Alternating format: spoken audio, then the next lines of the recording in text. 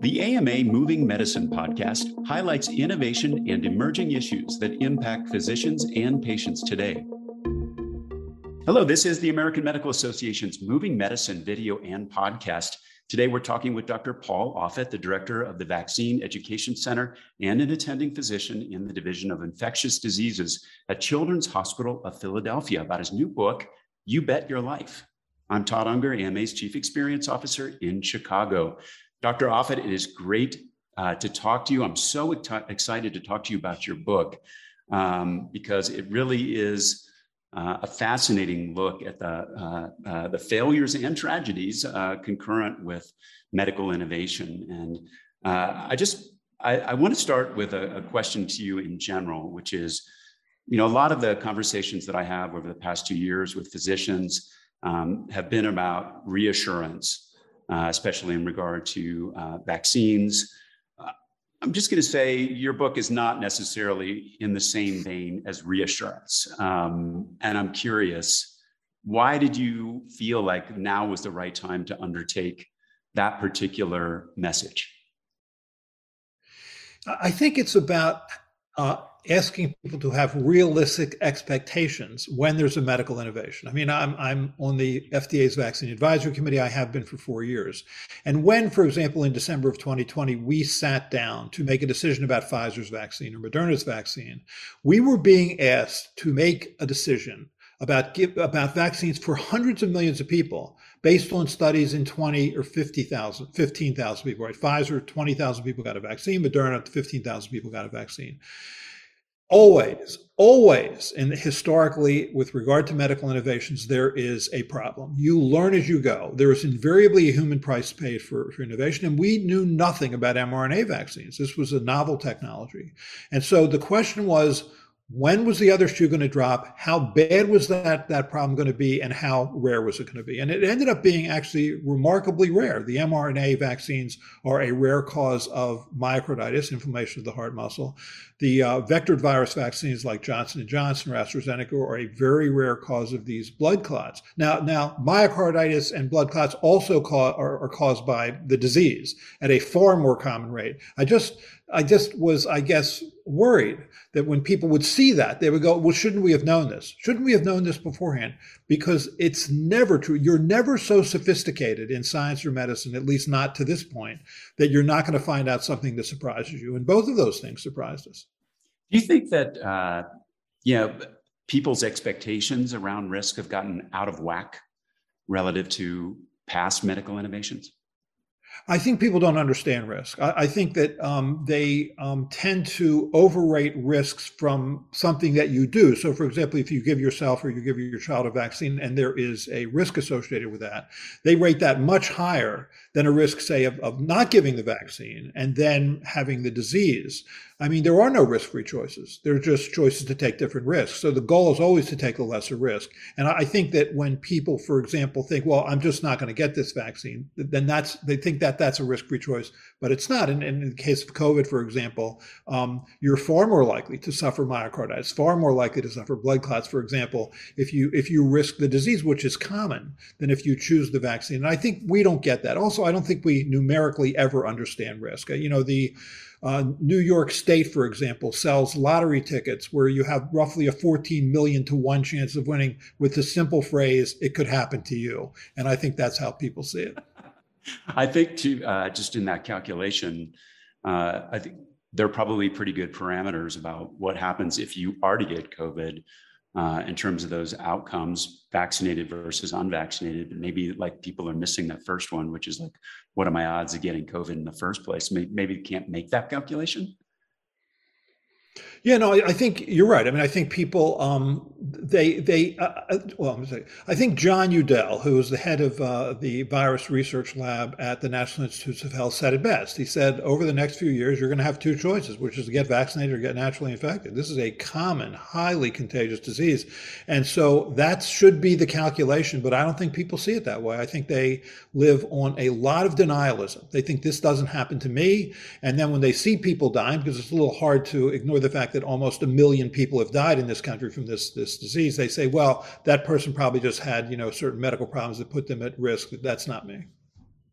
One of the examples that you give, and I think it's good perspective, is about innovation around the polio vaccine, where there was a great deal that went wrong up front, but it evolved in a place where things went right, to the point, of course, where we've pretty much eradicated that. What do you lay out in terms of learnings from that experience, and what have we been able to carry forward from there? I think it's interesting when Donald Trump, then President Trump, stood up at the Rose Garden and announced Operation Warp Speed, this massive $10 billion infusion into the COVID vaccine effort. He said, we haven't seen anything like this since the Manhattan Project, meaning since that 1942 to 1946 project to make nuclear arsenals, nuclear bombs. But we had, and the thing was the 1954 to 1955. That was Operation Warp Speed 1. What the March of Dimes did was they funded the research. They paid for the big clinical trial, the phase 3 trial, which normally a company would pay for. They mass produced that vaccine. They paid for mass production of that vaccine for 5 companies to do that, even though we didn't know whether the vaccine worked or not. They built the buildings. I mean, that was Operation Warp Speed 1. And when the trial was announced as being successful, that vaccine was licensed in 2.5 hours. So within a year, you had done the major sort of clinical trial, mass produced the vaccine and gotten it out there. And as a consequence, we eliminated polio from this country by the late 1970s. That was Operation Warp Speed 1. It tells you what you can do when you put a lot of money into something. But I think what we learned from that episode also was probably the hardest part of making a vaccine actually is mass producing it. It's easier to make 700 doses in your laboratory than it is to make hundreds of millions of doses. And that's where the problem came. There was one of the companies that was a relatively newcomer to vaccine manufacture was Cutter Laboratories of Berkeley, California, and they made that vaccine badly. They failed to completely inactivate the virus with the chemical formaldehyde. As a consequence, 120,000 children, primarily in the West and Southwest, were inoculated with live, dangerous polio virus. About 40,000 developed abortive or short-lived paralysis. 164 children were permanently paralyzed and 10 were killed. I think it was the worst biological disaster in this country's history and led really to the birth of vaccine regulation. That was a tragic moment. One other thing about that moment, because it sort of relates to when we are considering vaccines for children. When we considered vaccines for the 5 to 11-year-old, COVID vaccines for the 5 to 11-year-old, that was roughly a 2,400 child trial, roughly. And I got a lot of pretty much hateful email from parents saying, really, 2,400 children? That's all you want to look at? Whereas for the adults trials for Pfizer's vaccine, you looked at 40,000 people. Why such a small trial? Now, in that trial, in that 2,400 trial, which was basically 2-to-1 vaccine to placebo, 1,600 children got vaccine, about 800 got placebo. So in the placebo group, there were 16 cases of COVID. So 16 children suffered COVID. So I wrote back to some of these people and I said, okay, we could do a 24,000 child trial, not a 2,400 child trial, and then there wouldn't be 16 cases of COVID. There would be 160 cases of COVID, roughly. So what price do you want to pay for knowledge? What human price do you want to pay for knowledge? And that related back to the polio vaccine, because Jonas Salk didn't want to do that clinical trial. He had tested the vaccine in about 700 children in and around the Pittsburgh area, found that it was safe, found that it induced an immune response, which he thought was going to be protective. He didn't want to do that trial. He didn't want to give placebo to children, first and second graders in the 1950s, knowing that every year 20 to 30,000 children would be paralyzed by polio, that 1,500 children would die from polio. But nonetheless, the trial was done. 420,000 children got vaccine, 200,000 children got placebo, and they were followed over a year. It was the biggest really medical experiment, I think, in history in terms of number of people tested. And the vaccine was deemed safe, potent, and effective. So how do we know it was effective? We knew it was effective because 16 children died of polio in that study, all in the placebo group. We knew it was effective because 36 children were paralyzed in that study, 34 in the placebo group. Those were first and second graders in the 1950s. I was a first and second grader in the 1950s. Those children could have lived long, fruitful lives, but for the flip of a coin. So it works both ways. I mean, there is invariably a price paid for knowledge, and we have to be willing at some level to accept that price, but it's really hard. Yeah, you point that out, the heartbreak of those particular statistics. Don't think about, many people necessarily think about that when they think about those clinical trials. You also take the readers through a lot of different medical innovations, not just vaccines, but blood transfusions, anesthesia, gene therapy, chemotherapy, among others. And obviously, thanks to these medical breakthroughs, the lifespan of Americans has increased by 30 years. That's a huge improvement. Yet, all of these different episodes provide lessons about when and how we accept new technologies. Is there ever a time when that risk is too great, and what barometer do we use to determine that? Right. I mean, it's interesting because the heart transplant story has sort of evolved since I've written the book. But what I talked about in the book is that there are, if you look at the sort of medical history of heart transplant, it is pretty grim. I mean, we've gotten much better now at heart transplants in terms of picking the right kind of immune suppressive agents. But nonetheless, about 4,000 people are on the heart transplant waiting list, about 1,300 of whom will die while waiting. So do you want to take the risk, as I mentioned in this book, of getting a pig heart, which would be genetically modified so that you would be less likely to reject it, but you would be one of the first ones to do that. Well, that just happened actually. Since I wrote the book at the University of Maryland, there was a pig heart transplant. There was recently a pig kidney transplant. So we did enter that era. But again, it's actually Christian Bernard who did the first heart transplant on a man named Louis Washkansky who was dying. He said, if you come to a lake and it's full of alligators, you're not going to swim across the lake unless you're chased by a lion. Then you'll take your chances. And that's sort of how he saw that first heart transplant. The man he believed had little to lose because he was dying. But with regard to now, if you're on the heart transplant waiting list, you may be one of those people who dies while waiting. Do you want to take a riskier procedure? There are no risk-free choices. You took care of the nation. It's time for the nation to take care of you. The AMA stood by America's physicians and patients during the pandemic, and we're not stopping there. We're fixing prior authorization, leading the charge on Medicare payment reform, supporting telehealth, fighting scope creep, and reducing physician burnout. It's time to rebuild, and the AMA is ready. To learn more about the AMA Recovery Plan for America's Physicians, go to ama-assn.org/time to rebuild. I love your analogy there, which is like you went across that bridge or not. If you have a lion chasing you, that does affect your risk perception versus not. He also said, and I quote, "In the domain of medical innovation, tragedy cannot be prevented no matter how many regulations are put in place. And at the same time, some failures have led to greater oversight. That's clear. How do you find that balance? And what role do you see with oversight playing in the realm of medical innovation? Because it's going fast and furious right now. Because so much of when you think about gene therapy and anything beyond that is just so new, and there are a lot of unknowns. No, I think gene therapy is the perfect example of this.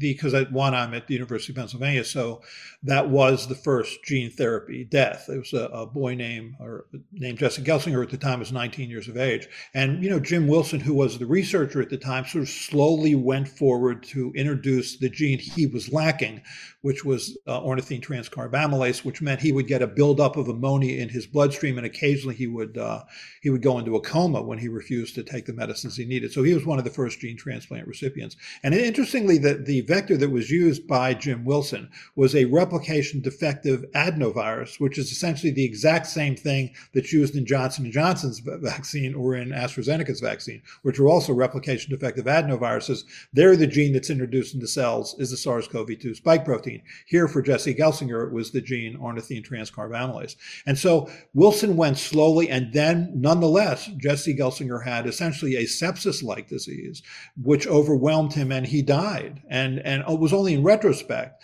that you realize that he had this massive production of interleukin-6. And so when that was realized, and then you realize that the people who get CAR T therapy, which is, again, a way where you take someone's T cells out, you re-engineer them so that they'll kill your cancer cells. And then that happened with a girl named Emily Whitehead, a 5-year-old who had essentially a resistant leukemia. And so they did CAR T therapy for her. Then she started to get the same symptoms as Jesse Gelsinger. They realized she had the same problem, an increase in interleukin-6 production. And at the time, then there was a medicine, tocilizumab, which could treat that. And so her life was saved. And so she became a success story. And so she met President Obama. She was on, the Today Show. She's constantly feted. And if you go to the CAR T therapy lab, what you see are all the pictures of her standing next to Obama, her on Dateline NBC and NBC Today Show. What you don't see is pictures of Jesse Gelsinger. But it is people like Jesse Gelsinger who allowed people like Emily Whitehead to live. So we always are much more comfortable celebrating our successes and not the failures that invariably led to those successes. But in terms of regulation, when Jesse Gelsinger died, there were many more regulations put in place to try and prevent that from ever happening again. But nonetheless, there was a retrovirus gene that was used by French researchers. It was given to 10 children who had severe combined immunodeficiency disease. And 4 of those 10 children got leukemia because of that vector, because it inserted itself right in front of a gene that increased your risk of leukemia. So again, you can't regulate away from these kinds of problems. You always learn as you go. And that was the purpose of writing this book, to try and make that point. Mm-hmm. You also point out, when something bad does happen, we tend to want to create a narrative where we blame somebody or vilify the innovator. And, you point out several instances of this. A person that invented the X-ray. One day you've got, statues being built in your honor, and the next you're not. Or even Jonas Salk for, what he was able to bring, but then you have a bad outcome due to bad manufacturing. How do you, this has got to have a chilling effect on, of course, your desire to innovate, because there is that risk. How do you inspire innovation for that next generation of physicians, knowing that there are consequences, like you point out? Right. Well, we like to believe that there's some way to explain all this, which is to say that there's some way we can control it. So if we can say, look, Jim Wilson, for example, who did that gene therapy, he was the bad guy because he wasn't careful enough, because he may have missed something in the animal model experiments, et cetera, where that wasn't true. I mean, he went slowly and carefully and just ended up learning something that had to eventually be learned, and was. Same thing with Jonas Salk. I mean, he wasn't responsible for mass producing the vaccine, but he certainly, there were certain things that were regarding testing in those companies that weren't done as well as they could have been done. But Jonas Salk was easy to blame for the Cutter incident, even though it wasn't his problem. But that gives us some sense of control. See, that's why it happened. That way it won't happen the next time. I think part of the point I'm trying to make in this book is it will happen the next time. You can't regulate away these issues. There's always a learning curve. And people will say, well, okay, I'll just wait till the learning curve's over. But it's never over. You can tell I'm really excited about this book. I just loved reading it, and there's so much to take away from it, which we obviously can't talk about here. Of all the stories that you told, which one stands out to you the most and stays with you? I think probably the Ryan White story, the blood transfusion story. I mean, so because he was such a brave young man. I mean, here's a boy who had hemophilia, and had a hemophilia at a time when HIV first came into this country and contaminated the blood supply. And he got HIV from a contaminated lot of blood, and he was vilified because at the time, it was believed that this must have meant that he was gay, and so he was ostracized, and we were unsure about exactly how HIV was transmitted, and so he was really marginalized. But he was so brave and straightforward for such a young man. That was an inspiring story to me, and there are a lot of inspiring stories in this as I sort of go through these innovations. But I think that, and also, you're never past the problem with blood transfusions, because there may be new viruses that are introduced into the population, or there may be viruses that we don't test for. So anytime you get a whole blood transfusion, you are to some extent taking risk. But the point in medicine is to make sure that the benefits clearly outweigh the risks, even though some of the risks are unknown, which has always been true with blood transfusions. I mean, we used to do back in the 1600s, they did blood transfusion using farmyard animals. We don't do that anymore. But we certainly learned hepatitis B virus entered the blood supply, and probably caused the largest single source outbreak of an infectious disease ever in terms of bloodborne diseases. So you learn as you go, always. Last question, and you hear this in regard to many things, but this idea, if we don't pay attention and learn from the powerful lessons of the past, then we are condemned to repeat them. What is the one thing that you want readers of your book, and particularly those in the medical profession, to walk away with after reading this book? Right, that fear of an adverse outcome shouldn't stifle innovation. Push forward. Realize that there are going to be problems, because there always have been, but that shouldn't slow research. We should be made wise by our experiences, not nervous by them. Dr. Ufft, thank you so much. I loved your book. For everybody out there, pick up a copy of You Bet Your Life. It's just a great piece of history with so many implications for what we've been going through today. Dr. Ufft, thanks for being here. I really enjoyed talking to you. Make sure you don't miss another great conversation like this. Subscribe to our YouTube channel or check out all our videos and podcasts at ama-assn.org/podcasts. Thanks for joining us today. Please take care. This has been Moving Medicine, a podcast by the American Medical Association. Subscribe to other great AMA podcasts available wherever you listen to yours, or visit ama-assn.org/podcasts. I'm Todd Unger, and this is Moving Medicine.